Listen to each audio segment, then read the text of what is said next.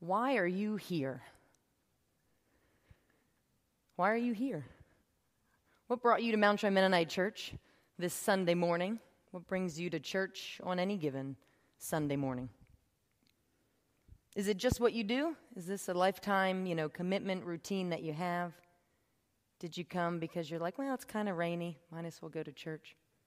Did you come because you heard that we have free hot chocolate afterwards? Spoiler alert, we actually have free hot chocolate afterwards.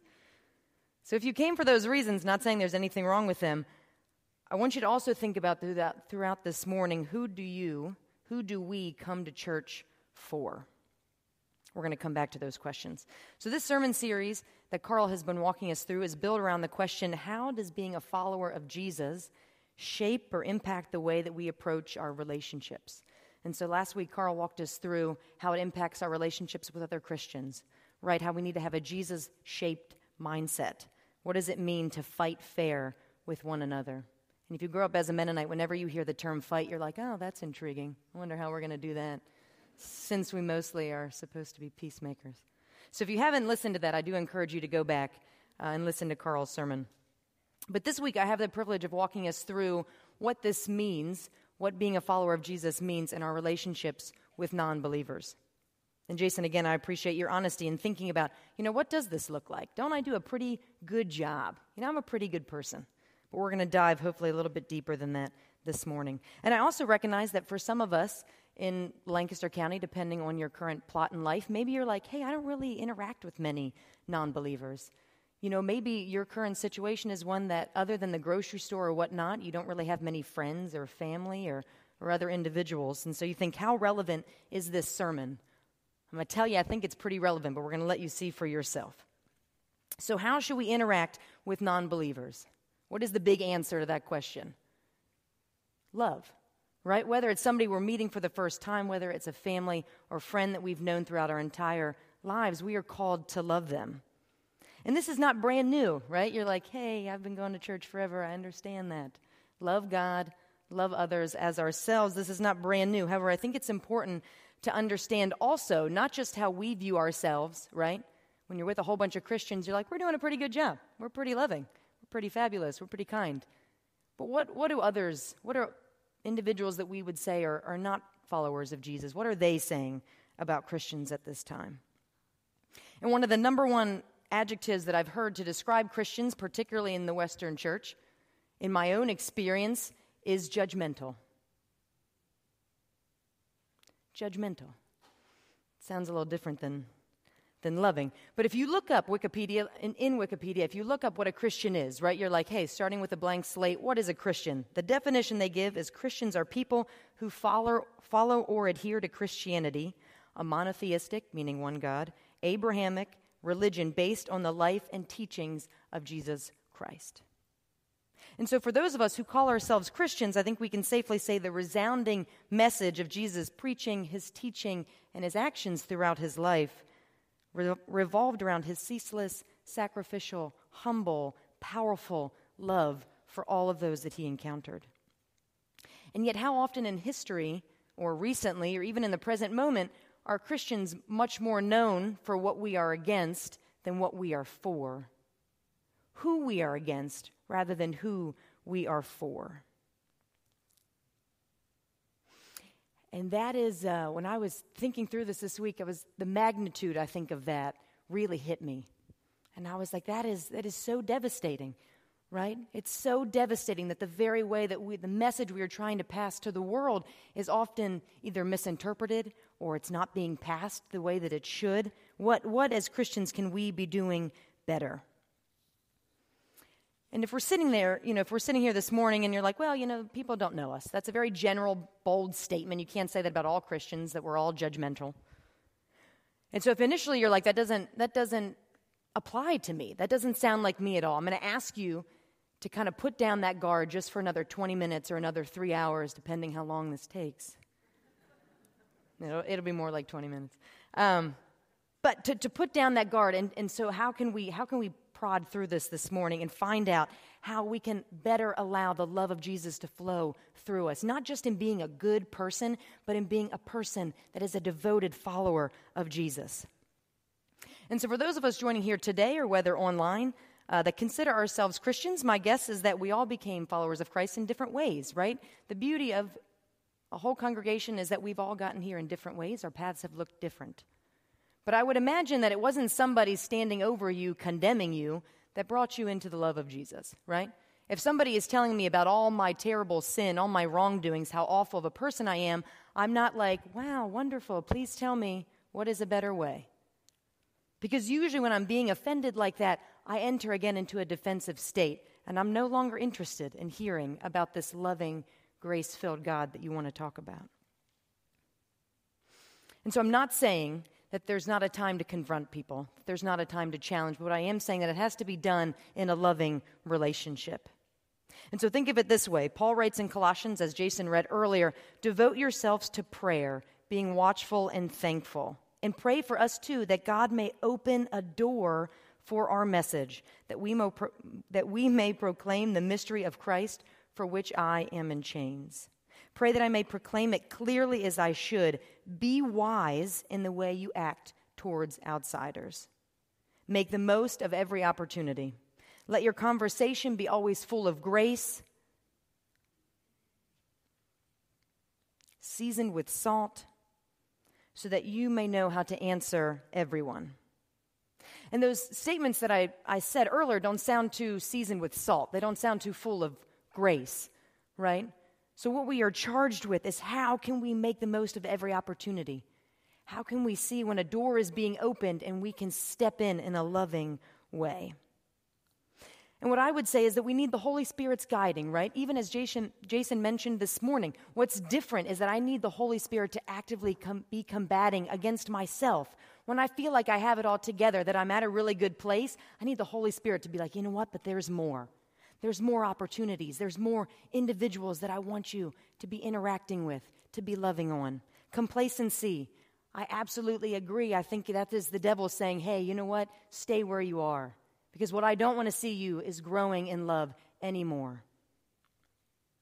And often questions in my own relationships with non-believers, what I've come to know is that when individuals are ready to ask questions, it's a telltale sign that they're ready to hear my answers, right? So when somebody is asking me about my own experiences, all of a sudden it seems that they're in a very receptive place to hear maybe about my faith or my life as a follower of Jesus.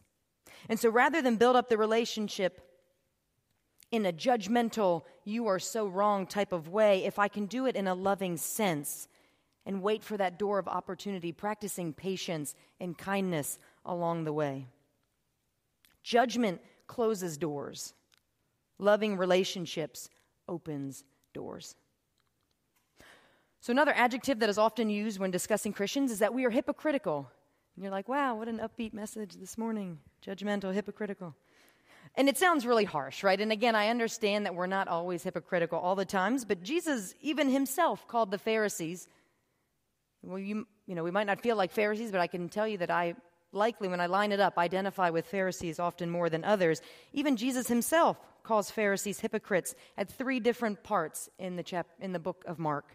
6 times in one chapter. I feel like he was trying to make a point.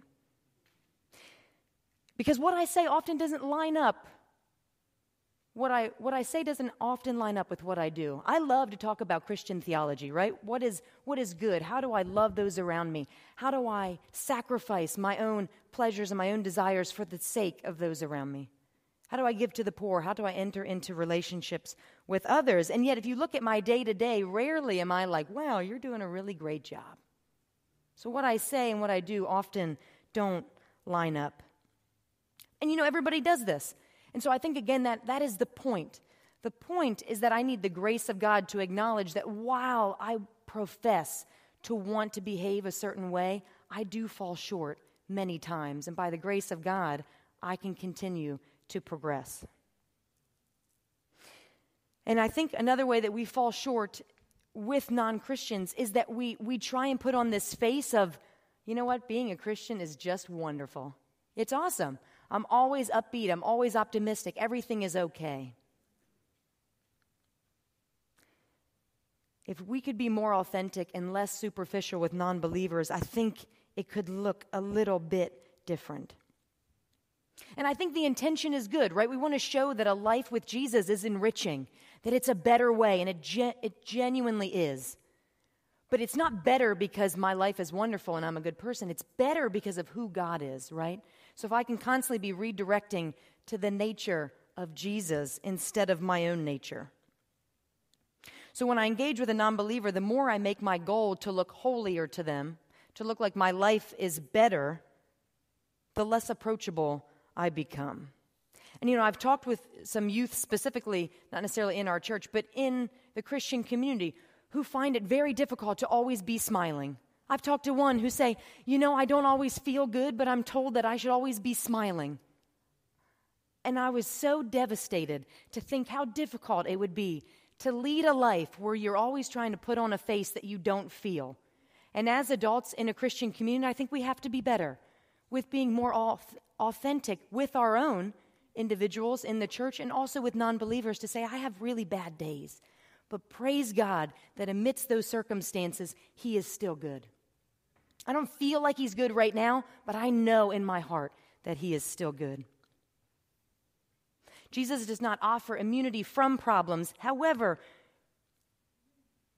He offers an uplifting, loving partner to do life with. But I think we do a disservice to falsely advertise what Christianity is and what it is not. And the beauty of it is actually my faults and my missteps, they offer a great opportunity to shine the focus on Jesus' character rather than my own.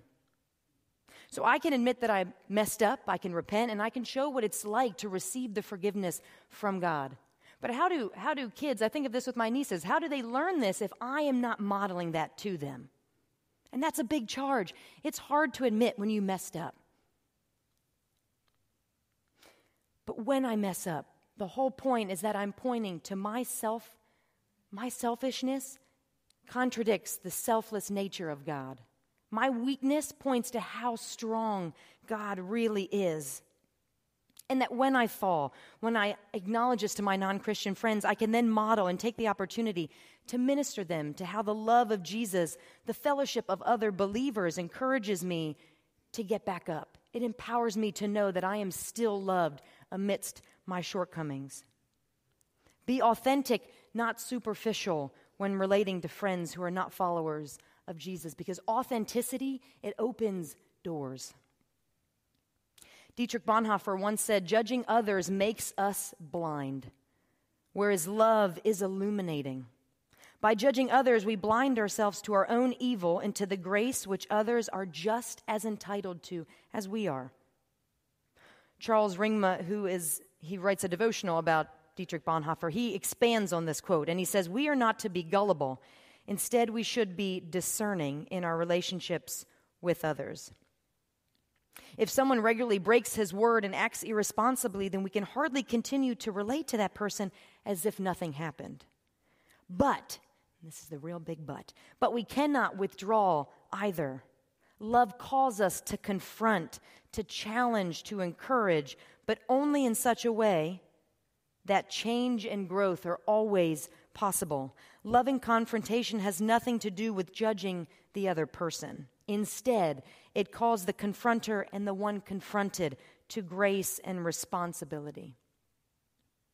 So what we're saying is, there are times with individuals that I'm friends with that are non-Christians that we're in essence kind of on maybe different moral playing grounds, right? My religious beliefs may put me at a different spot than my non-Christian friends. Not above, not below, but just that I might operate on these morals, these understandings, biblical truths that a non-Christian would say, I don't really agree with. And so the first thing is to say that we can agree to disagree, but also that I'm not disagreeing with the person. I'm disagreeing maybe with their standpoint, with their opinions, but I am with the person because the person always matters, regardless of where they stand. It's also important to recognize that there are seasons where we have individuals that we relate to that maybe we need to take a step back, right? And so Bonhoeffer says this, that there is a time, a season that we have to maybe back up and we analyze, what do I do in this situation? How do I approach this in a loving way without agreeing with everything that the person is doing? And that's something that we can seek counsel with, right? We have small groups. We have other individuals in the church. How should I approach this? Pray for the Holy Spirit to discern. And I think even about, the added verse that I put in of chapter 17 that Jason was referencing to do right by everybody. I'm going to tell you that takes a lot of discernment from the Holy Spirit, because the truth is, I don't know what's right always. We like to think that it's very simple what is right and wrong, but there's a whole world of gray, and I need guidance from the Holy Spirit in the day-to-day. So when I am hit, when I am hurt, can I then step back and offer patience and kindness, even when everything in me wants revenge? And I think as Christians, we often like to deny that, we seek that revenge. The truth is, we're all people. So if I get slapped in the face, you better believe that my first step is forward, right? But the point is, even then that is my impulse, can I then take a step back, recognize that this is not what I'm called to? It doesn't mean that I don't want to. It means that I am called to something else. That's difficult to practice. In Romans 12, it says, "Do not repay evil for evil. Be careful to do what is right in the eyes of everybody."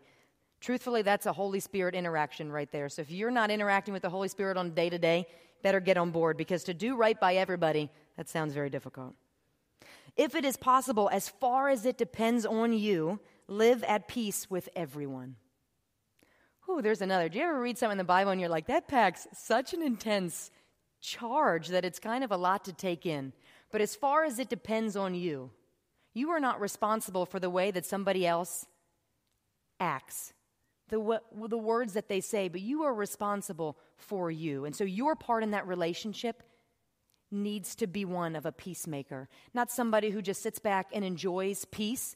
To be a peacemaker, to be in a situation that is chaotic and say, I'm going to work for peace for both of us because I want the best for the other individual, whether they're a Christian or a non-Christian. Do not be overcome by evil, but overcome evil with good. This is always one of the defining things, right? That's what sticks out, I think, to the world, is when something happens and we don't react in the same way. So when someone spreads rumors about me at school or at work, can I replace my impulse for revenge with an act of peace? And it might seem crazy. And you know what? It's the kind of crazy that doesn't make sense that catches people's attention, because the love of Jesus is a very radical love. If somebody comes and they challenge my faith, right? They're like, what? What did you say about my faith? Can I take a step back and be like, you know what? The life of Jesus, it speaks for itself. I am not here as the defender of Christianity, the defender of the life of Jesus. Jesus speaks for himself. So can I take a step back when I feel so challenged, so threatened, and be like, what is this? Why do I feel so threatened in this way? When someone comes to me in need and I give to them, I offer them my time, my energy, my financial means, and I don't even get a thank you. Can you imagine? I don't even get a thank you. In that moment, I would urge us to catch ourselves, and I have to do this for myself and be like, I am not giving so I receive a thank you. That's what the world does. Gives and expects something in return. I am giving because this is the call of Jesus on my life. This is what I have been called to do to all of those around me. To the ones where it's the most difficult, that's where followers of Jesus should be. And who knows, because maybe this can be the door of opportunity, right? Maybe your reaction or your lack of reaction to somebody who has offended you catches somebody and they think, you know what, I'm going to ask them about that. Maybe it'll be a year down the way, but maybe it's a door that is slowly being opened for the word and the love of Jesus to pour through. Can I seek the opportunity? Can I discern the open doors? Because as Christians, our love, and let me speak for myself, my love for others has often been less than mediocre. And I think it's time to step up. How vastly different our world would look if Christians were working so hard to draw people into the church because of kindness, because of love, because of grace that we have first received. In Titus chapter 3, he says, we lived in malice and envy, and this is we. This is all of us. Being hated and hating one another, but when the kindness and love of God our Savior appeared, he saved us. Praise God. But that is our story, and that is an everyday occurrence.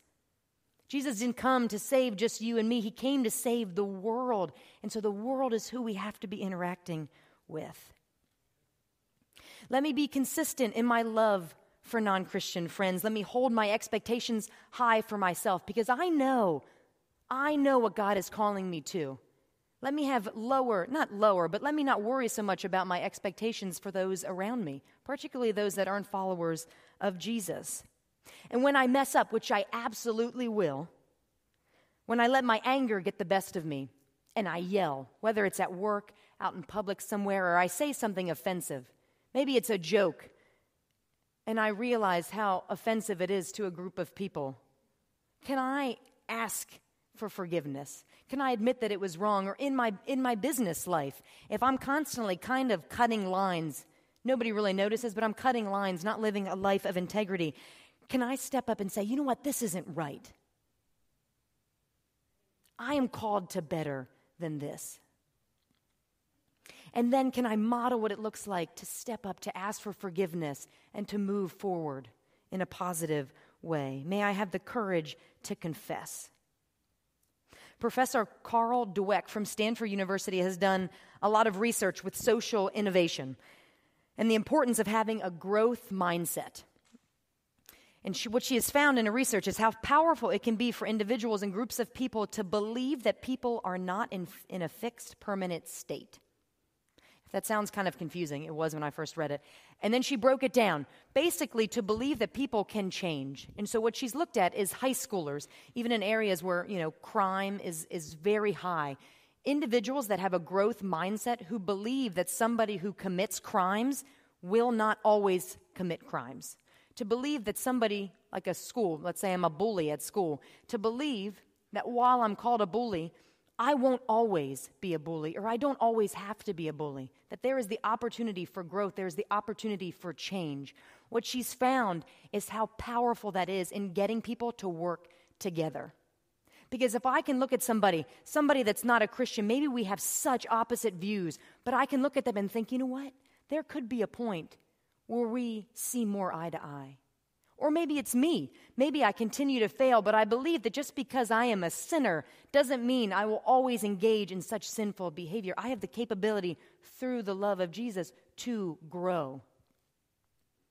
She's even done work in the Middle East, finding that working across battle lines, to have this growth mindset is very powerful in working towards peace. And when I read this, I was so excited because don't we as Christians align with the idea that no one is beyond saving? That for surely the resurrecting love of Jesus applies to everyone because it's applied to me. Praise God. And as we have grace and hope for our non-believing friends, may we also understand again that we are works in progress. Believing that growth is possible opens doors. May I be more concerned about today being more loving, being more kind, being more like Jesus than about yesterday. I can look back and I say, you know what? I messed up. I genuinely did, and I can acknowledge it, and then I can move forward.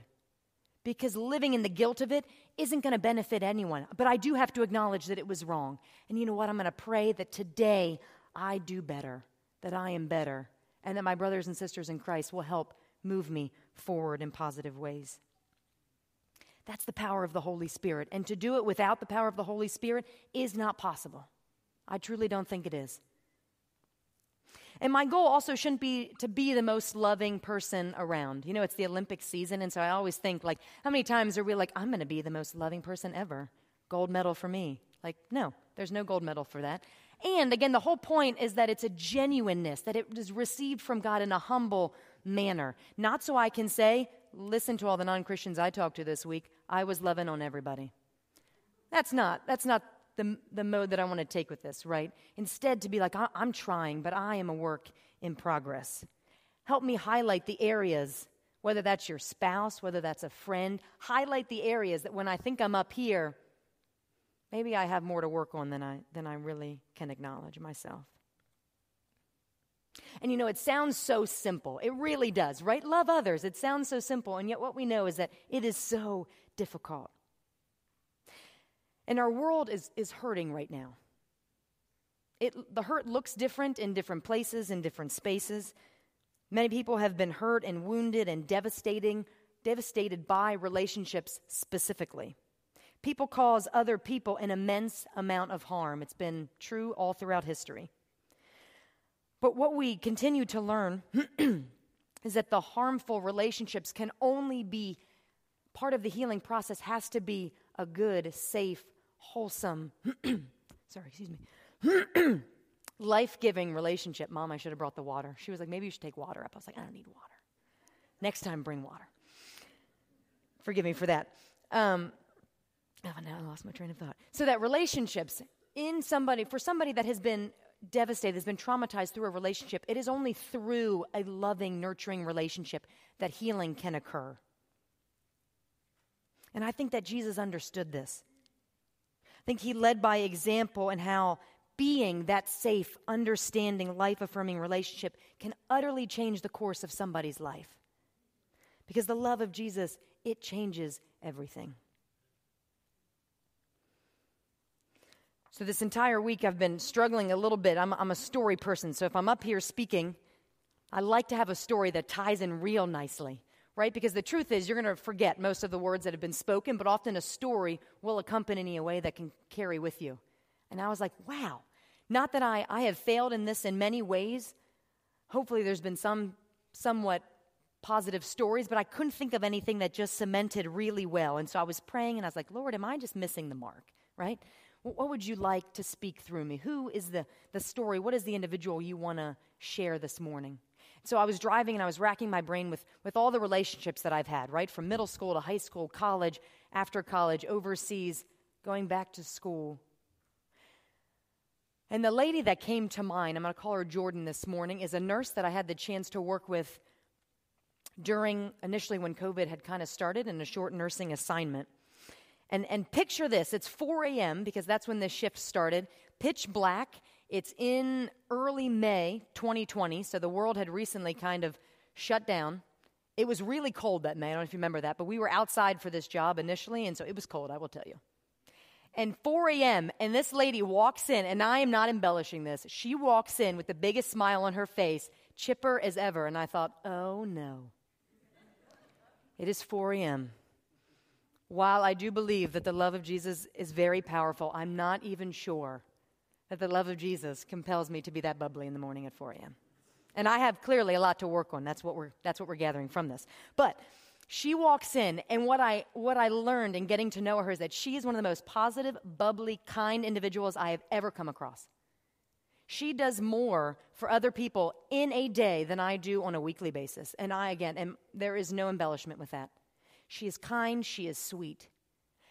But as I started to get to know her, and I had the privilege of hearing her story little by little, and it took time to come out little by little, what I heard is how much pain has been caused specifically by Christians in her life.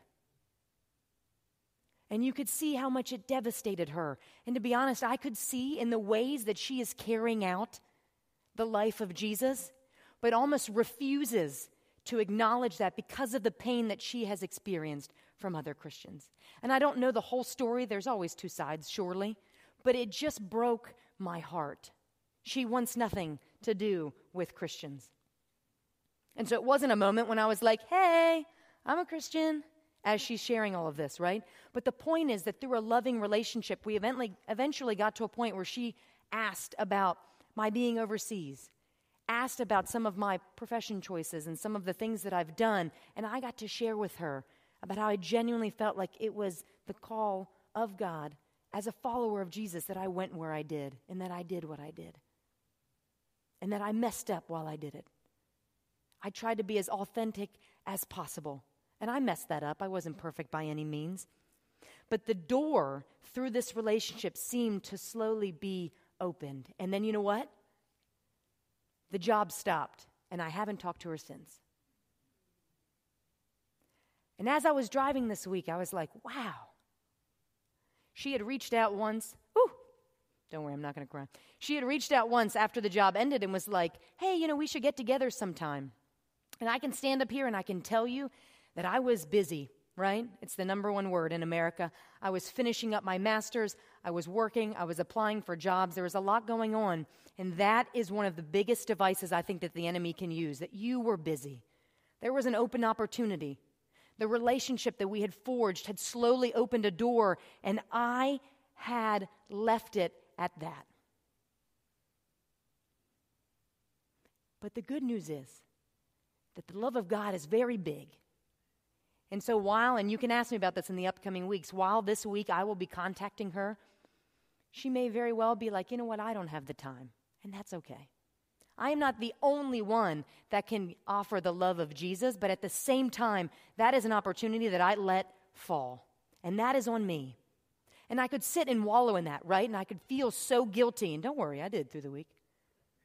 But at the same time, it doesn't do her or me any good to be stuck in that. Instead, what I can do is, you know what? I'm going to be better tomorrow. I dropped the ball today, but I'm going to be more sensitive to that moving forward. I'm not going to let that happen again. And I'm going to bring that up, clearly in front of the whole church, but I'm going to bring that up to friends of mine so that they can hold me accountable, because that's important. And so sometimes I think we're so worried about doing right and wrong, whereas other times, what is the opportunities that are presenting themselves and we are not taking them? How often do you encounter someone who is not a believer? And if the answer is rarely or never, I'm going to challenge you this week to get outside of the box a little bit. And if you're like, you know what, this is just my season of life, that's okay. But in your small group, with those around you, in your church setting, question a little bit. How can I be interacting more intentionally enter into a loving relationship? Christ is for the world. Again, we must engage with the world, using our abilities, our positions, our spaces to do so. So why are you here? What brings you to Mount Joy Mennonite Church this morning? Why do you come to church? And while I do hope that many of the reasons that I listed earlier, I hope you come for good fellowship. I hope you come to sing praises, to worship God in person. I do, or online. I hope that is one of the reasons that you come. But I also think that we have got to step up together in ensuring that one of the reasons that we come is to learn, to challenge, and to encourage each other to extend the love of Jesus to non-Christians. May we step up in being so bold as to combat judgment with humility. To step up and be so bold as to combat hypocrisy with authenticity. To combat the pain of previous relationships and the pain of this world with the kindness and the love and the mercy of God that we so wonderfully are able to receive ourselves.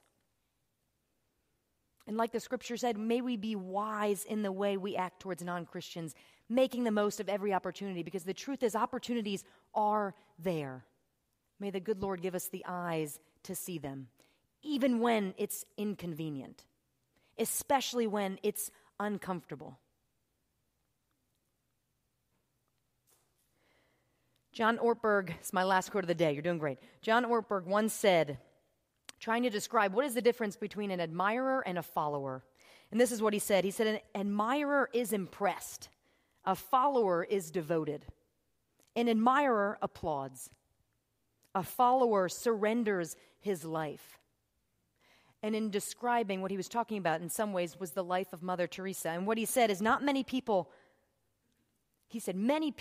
admired Mother Teresa. Not many followed her to live among the destitute and dying. I do not want to just be impressed with the life of Jesus.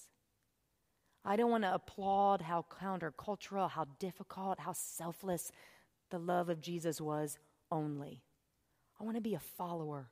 I want to be devoted. I want to figure out little by little with my brothers and sisters how we can overcome the evil of this world with the love of Jesus. We cannot erase our mistakes from yesterday, but we can be better today. And who knows, Lord willing, perhaps someday people will recognize Christians by our love.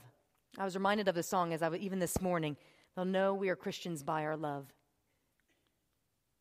Perhaps someday, people will recognize Christians by our love more than anything else.